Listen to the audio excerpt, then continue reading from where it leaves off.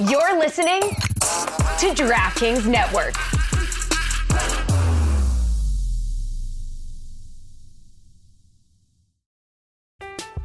I'm Alex Rodriguez. And I'm Jason Kelly. From Bloomberg, this is The Deal. Each week, you'll hear us in conversation with business icons.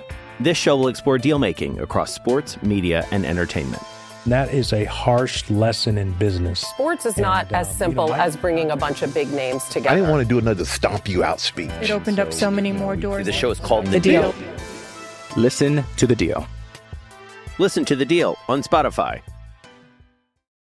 Mother's Day is around the corner. Find the perfect gift for the mom in your life with a stunning piece of jewelry from Blue Nile. From timeless pearls to dazzling gemstones, Blue Nile has something she'll adore. Need it fast? Most items can ship overnight. Plus, enjoy guaranteed free shipping and returns. Don't miss our special Mother's Day deals. Save big on the season's most beautiful trends. For a limited time, get up to 50% off by going to BlueNile.com. That's BlueNile.com. Another day is here, and you're ready for it. What to wear? Check. Breakfast, lunch, and dinner? Check. Planning for what's next and how to save for it? That's where Bank of America can help. For your financial to-dos, Bank of America has experts ready to help get you closer to your goals. Get started at one of our local financial centers or 24/7 in our mobile banking app. Find a location near you at bankofamerica.com/talktous. What would you like the power to do? Mobile banking requires downloading the app and is only available for select devices. Message and data rates may apply. Bank of America N.A., member FDIC. When you need mealtime inspiration, it's worth shopping Kroger, where you'll find over 30,000 mouth-watering choices that excite your inner foodie. And no matter what tasty choice you make, you'll enjoy our everyday low prices, plus extra ways to save, like digital coupons worth over $600 each week. You can also save up to $1 off per gallon at the pump with fuel points. More savings and more inspiring flavors make shopping Kroger worth it every time. Kroger, fresh for everyone. Fuel restrictions apply. Whoa, breaking news from the NBA official press release March 9th, 2023, that they have launched a strategic partnership powering next-generation tracking technology with Sony's Hawkeye Innovations. Caw! Is there an echo in here? Where have I heard this before, Maze? Why, I believe a podcast called Basketball Illuminati had an episode called NBA Eyeing VAR. We were on this 2 months ago, folks. It's taken 2 months. It was weird. We had a couple people, my guy Seth Partnow and Hollinger, they were seeing this story. They said, surprised this hasn't been announced sooner. It's been kind of an open secret in the league. Went to Sloan Conference, and it was the chatter of the Sloan Conference. Hawkeye, NBA, taking over player tracking. Where have we heard this before? It was right on this show right here. The illumination out there. You kept your third eye open. You knew that this was old news when the NBA dropped it. Teams were already in motion preparing for this deal to commence between Hawkeye and the NBA. The VAR stuff, all the goaltending, the motion capture, and the ball, as we reported a couple months ago, this was already in the works, Mace. This was already happening. And yet, it was quote-unquote news. It was here 2 months ago. We are thrilled to partner with Sony Sports businesses to leverage Hawkeye's cutting-edge 3D optical tracking data. This data will enhance our officiating, power significant insights for our teams, and create a dynamic data set that will improve our game and enable unique engagement opportunities for NBA fans. That's right. And it's cool. It's a cool new technology that World Cup has been using, soccer has been using, the VAR over there. Just to recap, we've seen this in tennis where it's in versus out and they go to that 3D camera. And so we're going to be having this as soon as next season. I don't know the range of different calls that are going to be reviewable, but essentially we're not far away, Maze, from goaltending, from 5-second calls, from in versus out of bounds, 3-pointer versus 2-pointer, the disappearing 3-pointer from Buddy Hield last year. All that stuff could be automated by these cameras. 2 months ago, we broke the news that this was happening, and then nothing, radio silence until last week. But keep your third eye open, everybody. That's why you listen to this program right here, Maze. We give you the truth. The world wasn't even ready for it we give you the truth. You hear that? That's our own horn tooting. My assignment: uncover why the association inspires more conspiracy theories in volume and salience than any other U.S. sport. So you've heard of the Illuminati. The truth is out there, but so are lies. Your eyes can deceive you. Don't trust them. The NBA has always been controlled by about 8 people. Denial is the most predictable of all human responses. If you're only using 10% of your brain, you don't even know that you're using 10% of your brain. The NBA Illuminati. If coincidences are just coincidences, why do they feel so contrived? The Illuminati. But you start to follow the money, and you don't know where the f*** it's going to take you. It is unspoken. They have influence among other players. The NBA Illuminati. I don't have time for your convenient ignorance. Maybe I'm a conspiracist now as well. That's all it took. Oh, we got books, we got schools. You saw a video on YouTube. Why my eyes, sir? You've never used them before. We are the basketball Illuminati.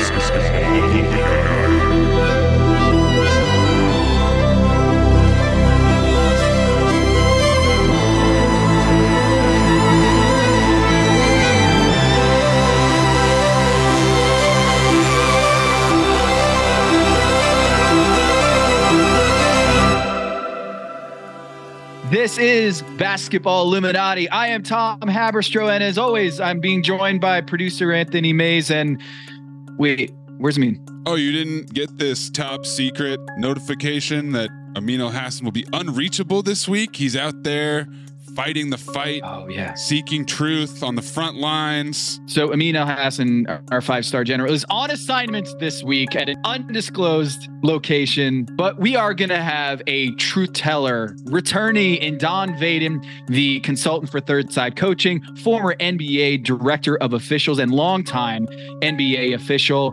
We're going to talk about Fred VanVleet. We're going to talk about that whole Ben Taylor beef, the numbers behind it, the history behind it. We're going to also talk about what do you do when there's a escalating brawl, or I shouldn't say brawl, an altercation between two players. What are you supposed to do? We're going to talk to Don Vaden about that. But first,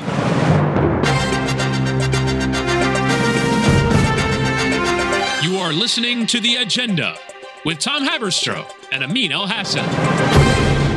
All right, Mays. Amin is out indefinitely, right? Out indefinitely. At least one episode. At least one episode. I think he's seeking a platform in Florida right now. The Le Batard Show. He's going down to Miami to be on the Le Batard Show at this moment. Some counseling from Stugotz. That's right. This is the new thing in the league, is the indefinite absence. Personal reasons. We saw last year all the Kyle Lowry stuff. He was in and out of the lineup due to personal reasons. And now we're seeing with Kyrie earlier this season, indefinite suspension. And then there was like 6 protocols that he had to fulfill in order to get back onto the floor. Now we're seeing with Ja Morant with the Memphis Grizzlies, after brandishing a gun live on his own Instagram, the team came out and said he's going to be gone for at least the next 2 games. That was last week. And now he remains without a timetable on a return to the NBA season. What is going on here? The whole indefinite thing, it just feels so soft. Back in my day, you'd get hit with a 50-game suspension or a 10-game suspension. But now they've got these indefinite absences. I think because of this, I don't know what you want to call it, player empowerment, or whether it's the CBA negotiation is happening right now and they don't want to ruffle any feathers in the union and stoke any fires with the CBA talks that are supposed to be wrapped up. The deadline is at the end of March. And maybe the NBA doesn't want to come down hard, or the players union's like, hey, you better not hammer our players right now and jeopardize this whole deal that we've got. We're at the 1-yard line here. Don't mess us up. I don't know if that's what's happening here, or whether the league is putting it on the team to adjudicate this. The league has not come out and said Ja Morant is suspended for 20 games. They've opened an investigation, but they have not come out and said at the conclusion of our investigation, Ja Morant is suspended for the next 20 games. That has not happened. It is coming from the team. The Memphis Grizzlies are coming out here, and that distinction is important because usually these things are doled out by the league office. You know, like the Indiana Pacers, I do not believe were the ones who suspended Steven Jackson, et cetera, for that altercation, the malice at the palace. It was the league doing that. This is a little bit different. Tom, I'll take it a step further. Gilbert Arenas talked recently on his podcast how David Stern essentially conned him into taking a 50-game suspension. So I got suspended for mental issues, that I wasn't mentally fit, which means I was suspended indefinitely until we evaluate the situation. But all it was to get me out of the media because the story was too big for 1 or 2 games. What happened? He said, you're going to take 50 games or I'm going to come after your contract. So at that time, I just lost my Adidas deal. And then he's saying, I'm going to take your contract if you try to fight this. I mean, that's a decision I had to make. And it was like, well, all right. Who am I? Am I going to fight the commissioner of the NBA at this point? So I took the 50 games and shut the up. And it was like, I'll see you. Hey, nice. Congratulations. I'll see you next season. That was the end of it. Yeah. So David Stern essentially strong-armed you into taking that 50-game suspension, allegedly. No. There was no. This is no. We're not gonna do this. Okay, I'm deep. You're gonna take that shit back. You're not air quoting. You're not air quoting. No. He Suge Knight me. He gave me the Suge Knight treatment, boy. It was safe. That wasn't that long ago. No. This was Gilbert Arenas. This was 2010. A bunch of players who were in the league at that point are still in the league. And now it's come to the point where Ja Morant is having an indefinite suspension. We still don't have word as of Tuesday what's going to happen. So the word is from Tim McMahon of ESPN, reporting that Ja Morant is going to Florida for counseling. And he has left the team in this indefinite absence. That's all we know. To be fair to the NBA, the Arenas situation happened in December 2009. On Christmas Eve, the NBA announced it was investigating the incident. On January 5th, Arenas was suspended indefinitely. And then it wasn't until January 27th that Stern suspended Arenas for the rest of the season, which brought his game total to 50 games missed. All in all, the process took 1 month for him to come up with that decision. Meanwhile, we have another indefinite absence, Andrew Wiggins of the Golden State Warriors. We last saw him on February 13th. It's been over a month, and he continues to deal with an unspecified personal matter. Steve Kerr said, quote, "We're giving him his space as he deals with something that's way more important than a game." I mean, I understand that you don't want to air some personal stuff or family matters or what have you out in the public, but it only creates more questions. Not specifying what's going on here is creating more mystery. It's why teams put out press releases to get out ahead of a story, is to stop all of the speculation, to stop all the hysteria, what's going on, and stop the excessive questioning. The Warriors haven't done that in the case of Andrew Wiggins. They've purposely kept it very nebulous what's happening here. Ja Morant, they're not putting a number of games on that suspension. And so people are going to continue to ask that question. When's he going to be back? When's he going to be back? And here you have Taylor Jenkins, the coach of the Memphis Grizzlies, who's going all righteous, indignant about the thought of a journalist asking the question about Ja Morant and what the suspension, when he's going to be back. And it puts everyone in a really difficult position, is this air of indefinite absence. And look, I get it. You don't want to be public about private matters, but I think it's doing the player a disservice. I think it's doing the organization a disservice by not putting something out there that can stop all the questions, to fill that void and just say, we're moving on. This is what's going on in very broad terms and move along. Because this just seems soft. I don't think it's helping matters by being non-committal on all of it. With the Ja situation, I agree. I think the NBA getting out in front of it and putting a number on the suspension, Adam Silver making a strong declarative statement, that tracks. The Andrew Wiggins situation is a little more nebulous to me, and I'm kind of two minds about this. On the one hand, everybody should be entitled to personal situations not being publicized, but I do think that there is certainly more room for that to be abused. In the sense that a personal situation could literally be anything, and it's an easy blanket statement to cover up whatever is really going on. whether it's viable or not viable. I'm not saying that Andrew Wiggins' situation is not viable. I'm sure that it is. But the more that is publicized and used as an excuse, essentially, to not be present, then you're getting into Ben Simmons territory. And then you're getting into, I don't know, our friend Kyrie Irving, Tom. Kyrie Irving, he's been in Dallas. Everything's been great. But on Saturday night, he didn't play against the Grizzlies because of right foot soreness. That seems fine. But he missed practice on Friday for a personal matter. That's right, a personal matter. And he said on Saturday that he was excused to attend the funeral of Najee Seabrooks, a black man whom police fatally shot earlier this month near Irving's New Jersey hometown. Then it became a foot injury, and now he's still out of this foot injury. And before all that, on Wednesday night, after the game where he allegedly got the foot injury because of playing 41 minutes, he spent an hour on Twitch with Lit Sage. That wasn't just a giant blunt, is what you're saying? He clarified multiple times he doesn't want the mainstream media to take his smoke out of context, Tom. This is Sage. I saw a couple of these clips from Kyrie. How long was he on for, Maze? Well, he said he would only be on for, you guessed it, 11 minutes. No. And that 11 minutes quickly became an hour plus because he needed to decompress. We did get confirmation on one thing, Tom, which is that it's all even. That's what he calls his tribe. Oh, all even. All even. I just thought it was 11. 11, all 11 even. We went through all the possible permutations. He says it's just all even. So we got that out of the way.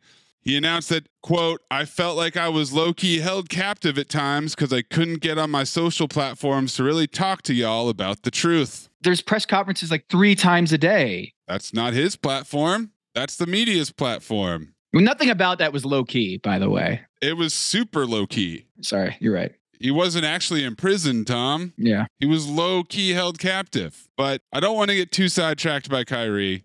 My point is this: a personal matter could be anything. And now it is an injury. Is this an indefinite absence now? He's clearly going through some stuff, including a foot injury. And we'll see when he comes back. I don't know. And then we got this LeBron Instagram where what is this? This is why Amin has gone MIA. 100%. It's because LeBron is coming for his corners. And now LeBron has posted a picture of himself chilling in a Bacta tank like Darth Vader. Just waiting, healing, resting up to make his triumphant return to the court. Maybe this is all just load management for Kyrie. Load management for LeBron. No injuries. We don't want to aggravate that foot injury for when Kyrie Irving goes to the Lakers. I'm just saying there are no mistakes, no coincidences, Mace. No mistakes, no coincidences. Just like this Ja Morant story percolating around the time that we get a Shams report that the NBA and the Players Association are moving closer to agreement to establish a rule that a player must play in a minimum number of games to be eligible for major awards as part of a potential new CBA. Okay. I think this is hilarious because if I'm the union, I'd be like very Skip Bayless about this. Now, look, no one wants to put games on the books for the awards. No one wants that. But okay, if you must, we're willing to do it. Fine. You and I know that these requirements, these game requirements are excessive. But if you must, we will do it if you give us 2% of the BRI. That's what you have to do if you're the union. But I feel like, Maze, that is already baked into the awards. Right. It's unspoken. So I don't see any problem with putting a number on it and saying, let's throw out 50 games. Yeah. The union's like, all right. You have to play in at least 50 games to be eligible for an award. It's already a soft 50 games, for the awards. So for the union, I would use that as bargaining leverage and be like, oh, that is a huge ask for us, but we are willing to put that on the table, 50 game minimum, if you do X, Y, and Z. All right, let's look this up right now. In NBA history, the fewest games won by an MVP was 49 in 1999 for Karl Malone. That season was a shortened season. There's only 50 games. Then you go down to Bill Walton in 1978, played 58 out of the 82 games in 1978. And then you got LeBron, 62 games out of 66 in 2012. And you got Giannis in 2020 playing 63. It's already a soft 60-game cap. Yep. For the MVP. Shout out to Bill Walton. That makes it even more impressive to me that he won the MVP in only 58 games. Yeah. So, yes, that's exactly it, Tom. We're already doing that. The voters are already doing that. They're already taking the number of games played into account when you vote for these awards, which takes us back to Ja Morant and his indefinite absence. Oh, yes. Are we going to the Nate Duncan tweet here? We're going to Nate Duncan, who is doing the Nate Duncan thing of taking a news story and thinking intensely about the salary cap applications and the numbers. God love him. Somebody's got to do it. Somebody's got to think this way. And it's him. That's his beat. That's what he does. He's one of the smartest guys, and he's telling you this has ramifications on the team building side, on the cap side. So here's what Nate said. It's hard to imagine him making All-NBA, Ja Morant, which I think would have been likely without these incidents. Not making an All-NBA would cost him about $39 million, reducing his contract from a projected 5 years, $233 million to 5 years, $194 million. We shouldn't be talking about salaries in this situation. No. You know who was probably interested by this? Anyone who works with Ja Morant. Everyone in the league is talking about this. Is a talking point amongst executives, about agents, about players. Like if he's suspended for a while, they're coming for his wallet, right? Like there's an actual rule here about all NBA escalators in your contract. If you make first team all NBA or if you make all NBA, you can get bumped up into another stratosphere. This does not mean that we cannot also care about the impact of brandishing a gun on Instagram Live. You can have both conversations at once.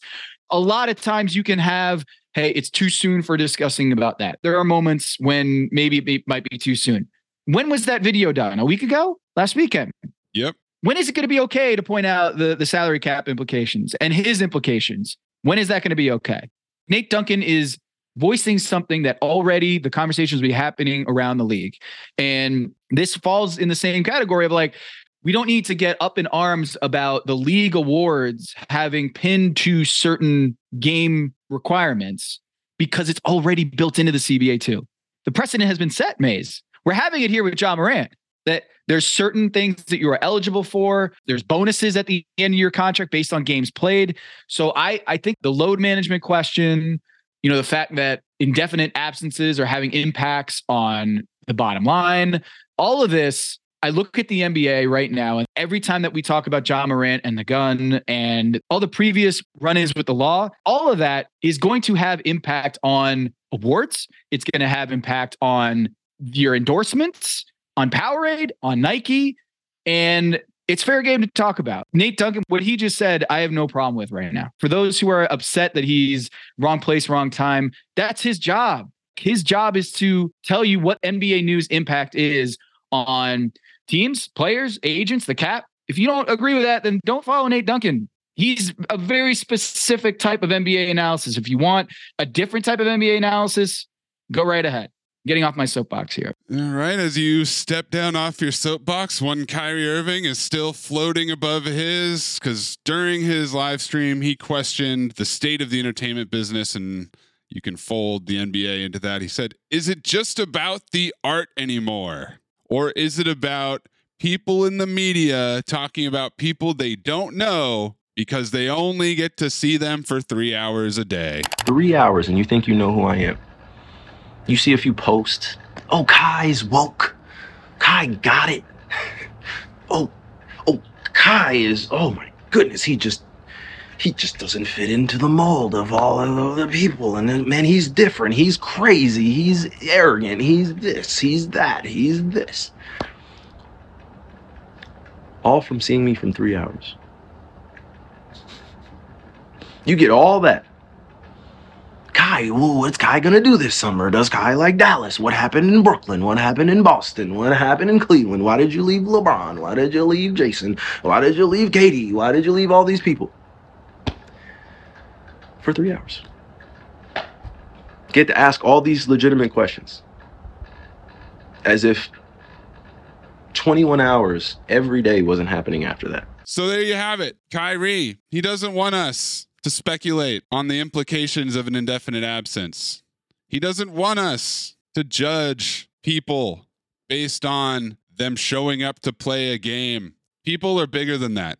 Yeah, well, then you can kiss goodbye the rest of your contract, because the whole media and the TV, all of it is why they have these huge contracts. You can't have one or the other. People think we're robots, Tom. Then there are people think we're robots.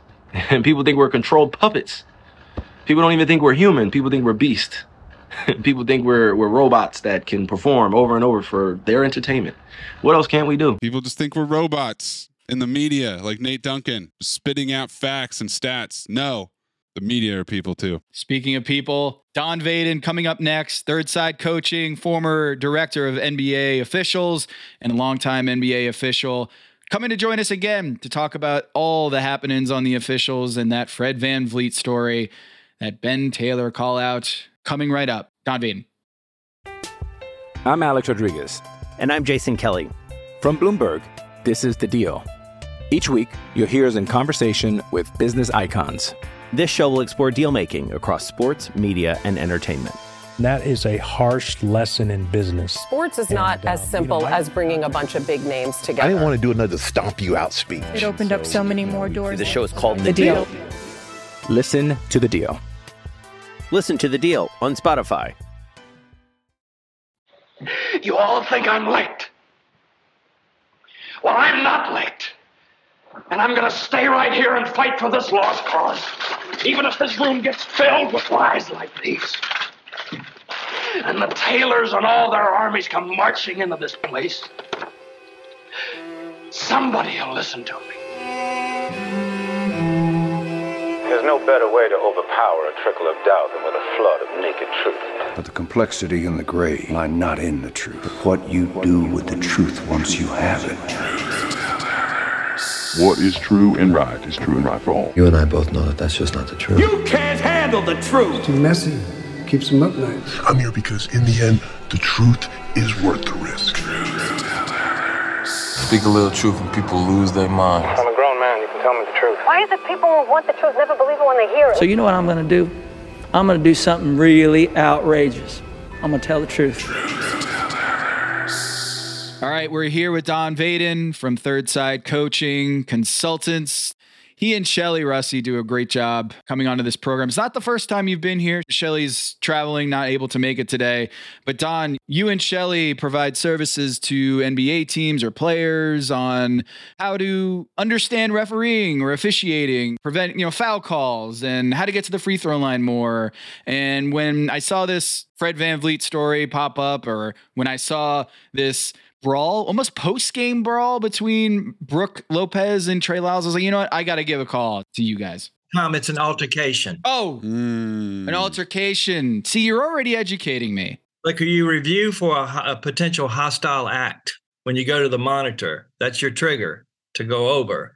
So we don't like to use the word brawl. It's a little much. The one in the Palace was a brawl. This one wasn't quite a brawl. This isn't WWE, right? I don't think it is. A lot of fans might think the NBA is WWE, but brawls are there. Despite what Dylan Brooks is trying to accomplish here, it's still not the WWE. Yeah. You can dress like Stone Cold Steve Austin. You can call out other players on other teams, but no, this is still the NBA. And we have altercations. Guys, remember, there was a time where we didn't have flagrant foul. It was either a fight or it was just a regular common foul. So we didn't have replay to go to. I mean, we've come so far. And then guys get suspended or they get fined big dollars now, when they miss these games. Fighting has gone away. Very seldom do you ever see a punch. And this year we've seen a few more punches. We've seen a few more people on the edge, and especially at the end of games. So it's a little different this year, but maybe we can talk a little bit about why it's where it's at. Yeah, so let's go there. For those who don't know, Brook Lopez of the Milwaukee Bucks was being the muscle for Giannis Antetokounmpo late in the game. Sacramento Kings, Milwaukee Bucks, huge game between the two. Giannis is just dribbling out the clock. So we see this every game. Sometimes he tries to miss on purpose to try to get that triple-double. And maybe Trey Lyles didn't appreciate that, Don. Maybe that's what this is all about. Is Trey Lyles actually is a triple-double truther, standing up for the sanctity of the triple-double and wanted to take it out on Giannis. You're not going to dribble out this clock without me saying something about that. And he fouled him and got in his face, pushed him. And then Brook Lopez comes in and they're like going at each other's necks. I don't think there was any punches landed, but it became an altercation. And I noticed, I had to make mention of this.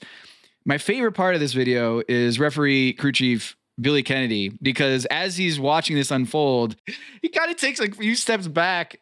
He's not running into the fire. He's not rescuing or separating. He just takes a couple of steps back and he just watches this whole thing go down as security officials, the coaches, all that, they get out. So I'm wondering, Don, are you a Billy Kennedy, or are you someone who's getting in the middle of it? What was Don Vaden like as an official? Look, your rule of thumb, if you can get there before it starts, like if you can see it happening and try to get there, you try to go.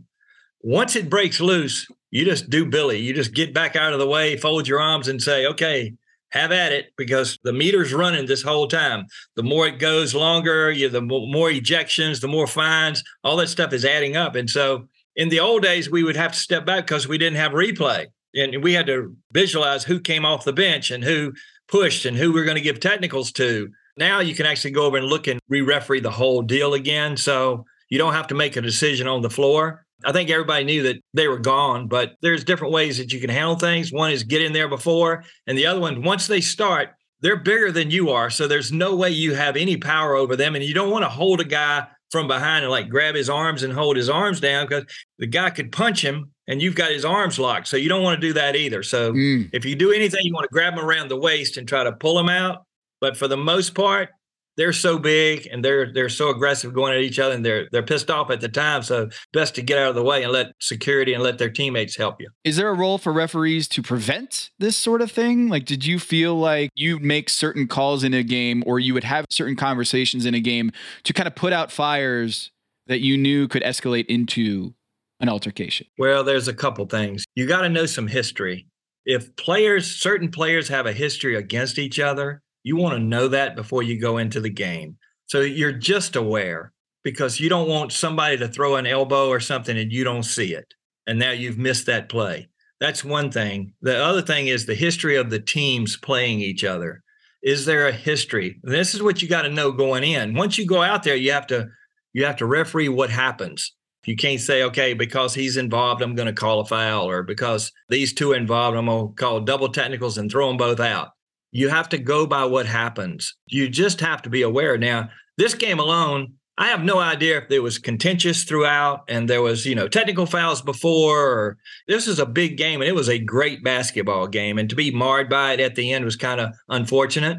But when you look at Trey Lyles, I've been around Trey Lyles before, and he's so quiet and so mild-mannered. Lopez is pretty much the same way. He's a gentle giant. He's not going to cause any issues. So there had to be something going on. Basketball etiquette is you let Milwaukee run out the clock. Last night, was it a reaction of what already happened? I don't know.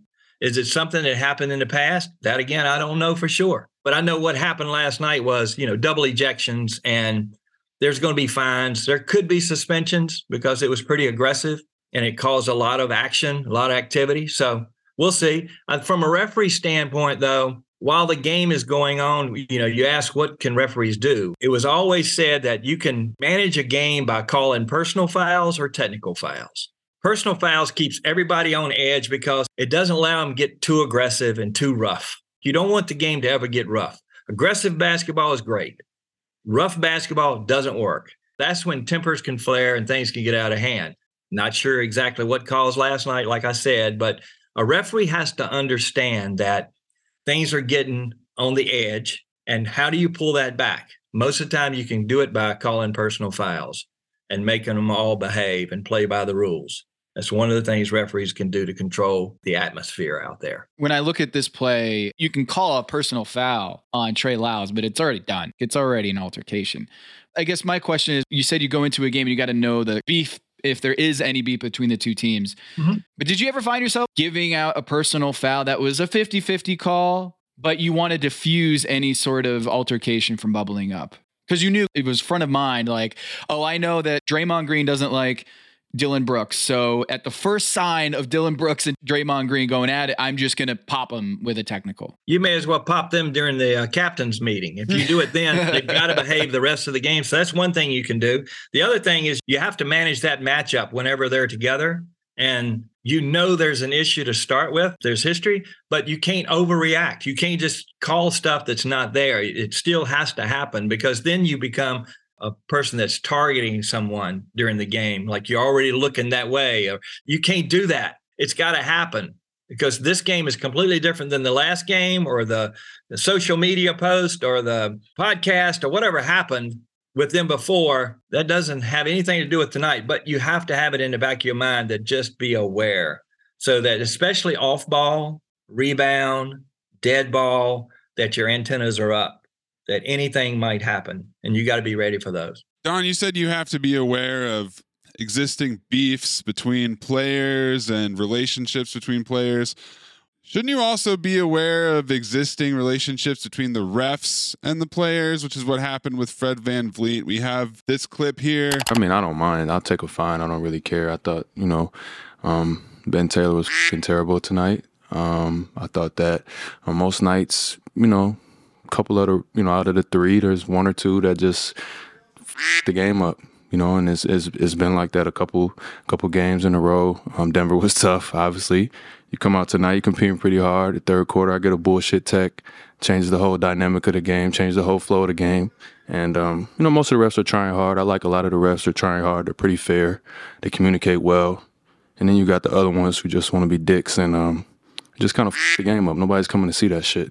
They come to see the players. And I think we're losing a little bit of the fabric of what the NBA is and was, and it's been disappointing this season. You could look up most of my texts this year have been with Ben Taylor officiating. So at a certain point as a player, you feel it's personal, and it's never a good place to be. That's not why we lost tonight. We got outplayed, but it definitely makes it tougher. Where do you even begin with this? Refs and players obviously have relationships. They're coworkers. They work for the same company, which is the NBA. They have the same responsibilities to show up and do the best they can, but how do you manage a simmering relationship between a referee and a player? You can actually schedule meetings between referee and player, referee and coach, and you can monitor that meeting. So at least they're in a situation where it's not hostile and it's not taking anything away from each other. You're just having a normal conversation to see if that works. There's a couple of ways that it works in refereeing is that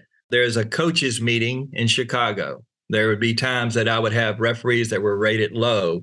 We would take those referees to Chicago and mix them with the coaches in a non-basketball, non-game type situation, let them get to know each other off the floor. It's a little bit more difficult with players, but you're constantly running into them on vacation, or you're running into them in Vegas during summer league and things like that, where you can off the floor could be completely different, but that could also carry to on the floor. So as much as you can do to try to get that worked with, that's what we do a lot of times with players, is we will talk to them about when to say something and when not to say something during games, when to walk away, when to ask the question and how to ask the question that doesn't get them the technical foul, that doesn't have histrionics or some type of emotional outburst. That's one of the things that Shelly's really good at working with players with. Did you have a player in the NBA who felt like you had an axe to grind with him and was almost comical to you? Like, really? You think I have an issue with you? I can't remember. People have asked me that before. It's hard to pinpoint a player. I mean, I know of different situations where I was in games where one of the referees would say, look, you got to really help me with this player tonight because we have this thing. And then it would be 30 seconds into the game, he's already thrown the guy out or he's had a technical foul. So stuff just happens like that. And finally, they both grow up and move on.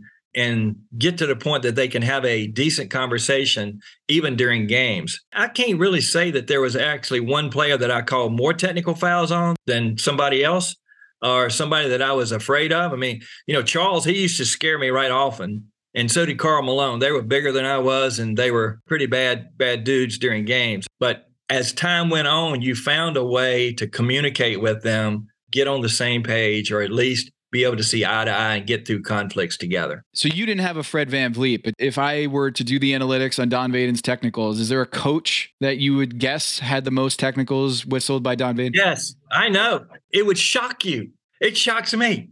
Rick Carlisle. Rick Carlisle is one of my favorite people in the whole world. And I would walk up to him right now. We would have the best conversation. And he probably doesn't know it, but I know it. This thing went on for a while. Like, it was time that he would just run out on the floor. And I had no choice. I was either going to have to fist fight him or throw him out. So in this particular case, it's Fred VanVleet, who's a veteran NBA player, one of the best point guards in the league. He's one of the top scorers in the league. He's won an NBA championship. He's a guy who plays super hard on the floor and gives it everything he has. He's also smaller than your average NBA player, so you'd expect him to always be punching above his weight. He comes out here and just blasts Ben Taylor, who's a veteran NBA official who's been in the playoffs 4 times. He's not a finals NBA official. And as we've covered here on this show, the ones who are most trusted by the NBA, who have the highest ratings by the NBA, they're getting to the NBA finals. And Ben Taylor, while he hasn't gotten to the finals, he's on that track, right, as a younger official. He's a crew chief in this particular game. Fred VanVleet gets teed up and he gets really frustrated and he calls him out. So I did some research here, Don, and here's what I found. I looked at over 800 technical fouls this season in the NBA. Fred VanVleet, as of March 8th, when this happened, he had 8 technicals to his name. Of those 8, 3 of them have been doled out by Ben Taylor. And of course, we know from that clip, Fred VanVleet's very well aware of a history with Ben Taylor. And it isn't most of his tees are from Ben Taylor. Those games in which he has gotten technical fouls, they're oftentimes Ben Taylor games. But I wanted to point out that Ben Taylor teed him up on the 19th of November, on the 30th of November, and then March 8th here most recently that prompted this rant. It's the only referee player pairing in the league this season that has 3 different games where a player got teed up by the same official. We've seen from Mitchell Irvin and Kevin Porter Jr., there have been 3 techs. However, 2 of those were in the same game. There was a double technical with Jose Alvarado, and they got in a tussle and they got thrown out. Sorry, an altercation. The difference here is that Fred VanVleet and Ben Taylor, it's 3 games, 3 separate games this season that he's been teed up. To you, is that abnormal? Look, anytime it's over the norm, you can say it's abnormal, but I don't think it's unusual. Number one, Fred is one of the nicest people in the league. You hardly ever see him get upset, even during games. And he does play hard and he's competitive as hell, but you don't see him go off like he did the other night. This is probably not just about Ben Taylor, and it's probably not just about that game, because I've seen the video clips of those games where he got the technical foul and most of the calls were correct. It's something else, okay? It's their interaction with each other. They just don't mesh. Ben's trying to do the best he can. He's a younger crew chief or a more inexperienced crew chief in a role. His partners are not necessarily experienced. So he's probably feeling the need to do a little bit more. Now, I'm not in his shoes, so I don't really know, but I've been there in the past. Where you're the crew chief, you're the leader of the group, yes, the referee crew, and the 2 other officials with you are newer officials or younger officials, don't have that same experience, and you, as the crew chief, kind of have to pick up a little bit extra. Yeah, you have to. You just have to be aware more of what's going on, and you have to have discipline in your game or it gets completely out of whack and things get crazy. But one of the plays that I saw, there was a foul on Scotty Barnes where they go up and get all ball. Ben has a foul. He goes over, looks at it. Well, of course, Fred fouls him on the play. Yep. He did what he's got to do. Once you go over there and it's challenged, look, if it's not challenged, the foul's on Scotty Barnes. But when you go to replay, you got to go with what you see. And now you realize that Scotty Barnes got the ball, but Fred VanVleet fouls him on the arm. So he has no option. That's the call. Now, the rest of the stuff, I come back to the fact is that this is more about something else, personalities, their interactions, what they're saying to each other. And I think that can be worked out, maybe not on the floor, but somewhere else. And that's up to the league to get them together, or third side coaching, get with Fred and how he can work with Ben in a different way to work things out. Because look, Ben's going to be there a long time. Fred's going to play for a long time. And Ben's going to be a finals official. He's already a crew chief. He's already working a lot of those games. So eventually he's going to be there, and they're going to be in the league together for a long time. And the league is not going to take Ben off of all games that Fred plays in.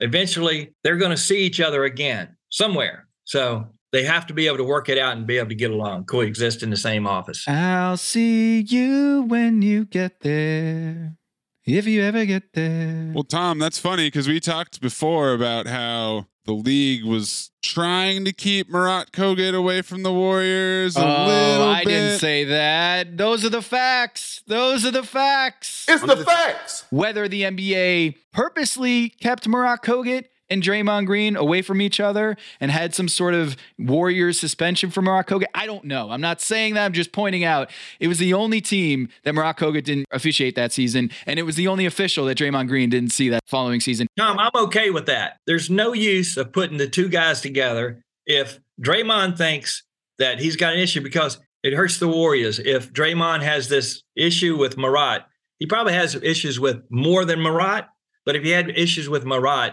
it's better to take him out of the game. There's plenty of other teams to go work. It's also better for Marat. Yes, it's better for Marat because right off the bat, as soon as something happens, Draymond's going to go after Marat. Now Marat's got to make a decision. Okay, here he comes again. Am I going to tee him? Because now the other team is looking too. The other team knows. They know. Yeah. So they know, and they say, look, he's a coward. He's not doing what he's paid to do. He's got no guts. It's a double-edged sword. I don't know. He's got 29 other teams you can put him in, so put him there. I mean, there's been a history of it all through time. Right. So the whole Charles Barkley, Mike Mathis, or Joey Crawford and Tim Duncan, like that sort of thing. All of us have these conflicts with players from time to time. And so sometimes it's best to have a little distance in it, because by the time they get back to playing again, that player's already pissed at somebody else. They're not so pissed at you anymore. You got to look at it that way. So creating some space, not always a bad thing. Don, I want to ask about part of Fred's comments, which actually echoes Shaq's comments once upon a time, the idea that no one is at these games to see the referees. They were starting to wonder why the league is losing money. That's why. People pay good money to come watch the athletes play. They try to take over the game. Shaq, we're on live. I know. That doesn't seem fair to me, Don. I think the refs are really, for the most part, trying to do their job and stay out of the way as best they can. But has there ever been, in your experience, a ref who is making a call for show? It doesn't do them any good. You get graded on if they're right or wrong. I think the one thing to remember is referees are not there to be the show. But there are times that you have to make calls. There's times that you're going to have to make a call that even before you make the call, you're saying, this is going to cause some grief here, and it's going to all come down on me, but I have to make this decision because it's the right thing to do for the game right now. Even at the end of the game, people say you can't make that call at the end of the game. Well, if you let a play go and you know it's a foul because you're not supposed to make that call at the end of the game and it decides the game, he made the error. Then you're deciding the game by that. Yeah. You go in the last 2-minute report and, everybody knows that it was you that made the mistake. So with gambling the way it is these days, right up to the very end, that take foul last night at the end of the game could have been important somewhere because it's 2 free throws with Giannis. Not that he may hit both of them, but he's going to be at the line shooting 2. And whatever happens with the spread, and that happens every night. There's a take foul at the end of a game that may change, may not change. As a referee, you have to referee the game right up to the very end, regardless of what happens. And regardless of what the score is, because somewhere it matters. They're betting on players per quarters and quarter scores and things like that. So everything matters. It's even more so important than ever before. What about the fine? So he was fined $30,000. And I know you've been in those discussions at the league about fines. You were the director of NBA officials for several years. So you know how these things get doled out. I was actually kind of surprised that he didn't get a larger fine. I think a lot of people were surprised he didn't get suspended because not only did he call out Ben Taylor, he did so with profanity. and he went in. Like, he didn't just say it once, he just kept going. He did say some nice things about referees in general, but I didn't know if that did enough to warrant just $30,000. And so how does that work in your experience, the fine itself? And were you surprised by Fred VanVleet only getting $30,000? Well, it's not a one-person decision. It goes around to a group of people that look at this. They look at old video of previous fines and see where it kind of falls in with all that. So let's say all the fines have been $20,000. All of a sudden you give him a $75,000 fine, or you suspend him for a game, because other teams are going to go back, well, this is what you did with this guy. This is what you did. And with social media now, everybody knows everything that everybody's ever said. So they have to be fair in their assessment of it. Right. They have to be consistent with it. If he does it again tomorrow night, it's probably going to be a lot higher. Okay. But if you think about Fred, he's never really been in the media like that in a negative way ever. And he's speaking up for more than just himself. And he's speaking up about more than just the referee in that game. It's more to it. You know what? I'm glad you mentioned that, because now other players are using Fred VanVleet as like a verb almost. I'm not going to go all Fred VanVleet on you, but there's something there. That's all I'll say. Trae Young did it the other night. I think Marcus Smart might have done it. These players are now using Fred VanVleet as a shield to be like, I'm not going to go all Fred VanVleet, but he's onto something. I agree with Fred VanVleet. Yeah. Yeah. Look, I've had a lot of guys say, he said what I wanted to say, but I just can't do it. You're right. When you look at the history of fines involving officials, it's somewhere between $15,000 and $35,000.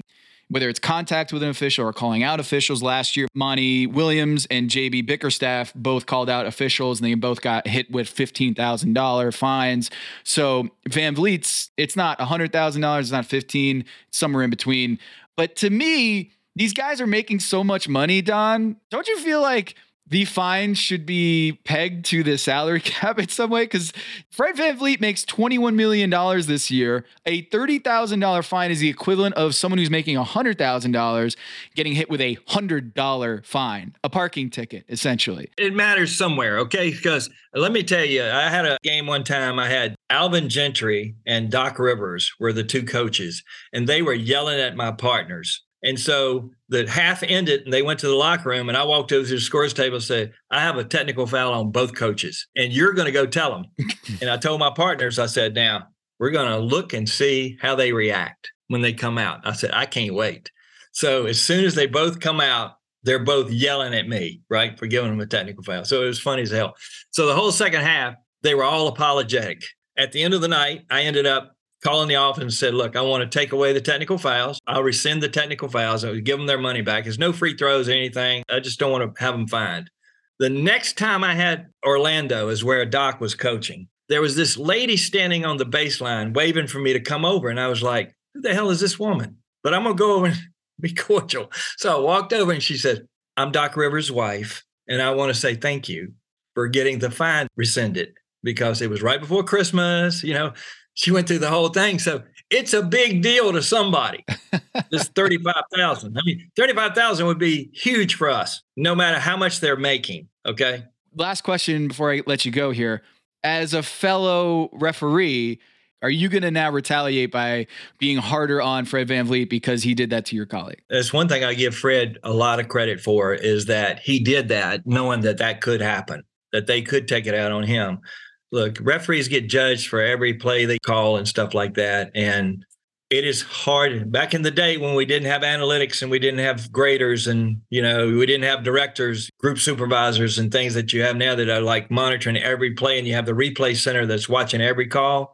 I can tell you this, if there's a number of calls against him that are incorrect, the league's going to know about it, and it's going to come down on the guys.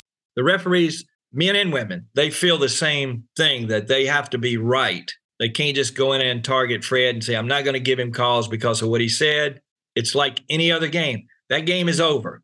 What he did is over, and you cannot let that linger and have any bearing on your decision-making going forward, because you're still there to serve the game and be fair. You just can't do it. You can't take it out on him. Well, now we know. That's why you were so nice to Doc Rivers after all these years, is because his wife came up to you and said, thank you. Thank you for that. That explains it. Why you get a Christmas card from Doc Rivers every year. Yes. It's because Don Vaden gave Doc Rivers' kids Christmas presents. Yes, that's what she did. You're welcome, Austin. Austin doesn't know it. Santa Don. There you go. Santa Don. Oh, man. Okay. Well, thanks for explaining all of this stuff. And I appreciate you from Third Side Coaching. That's Don Vaden, Santa Don. We'll see you next time when there's some sort of referee thing going on in the league. We need answers.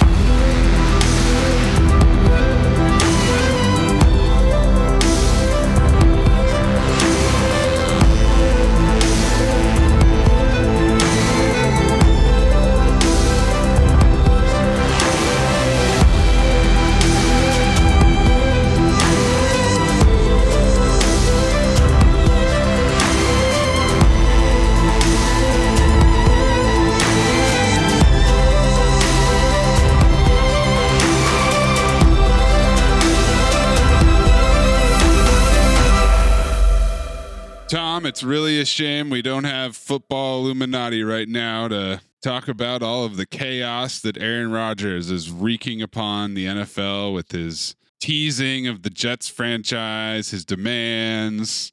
They signed Alan Lazard, and then reports are coming out. They're going after Randall Cobb, and he wants them to get Mercedes Lewis, and he's giving them a wish list.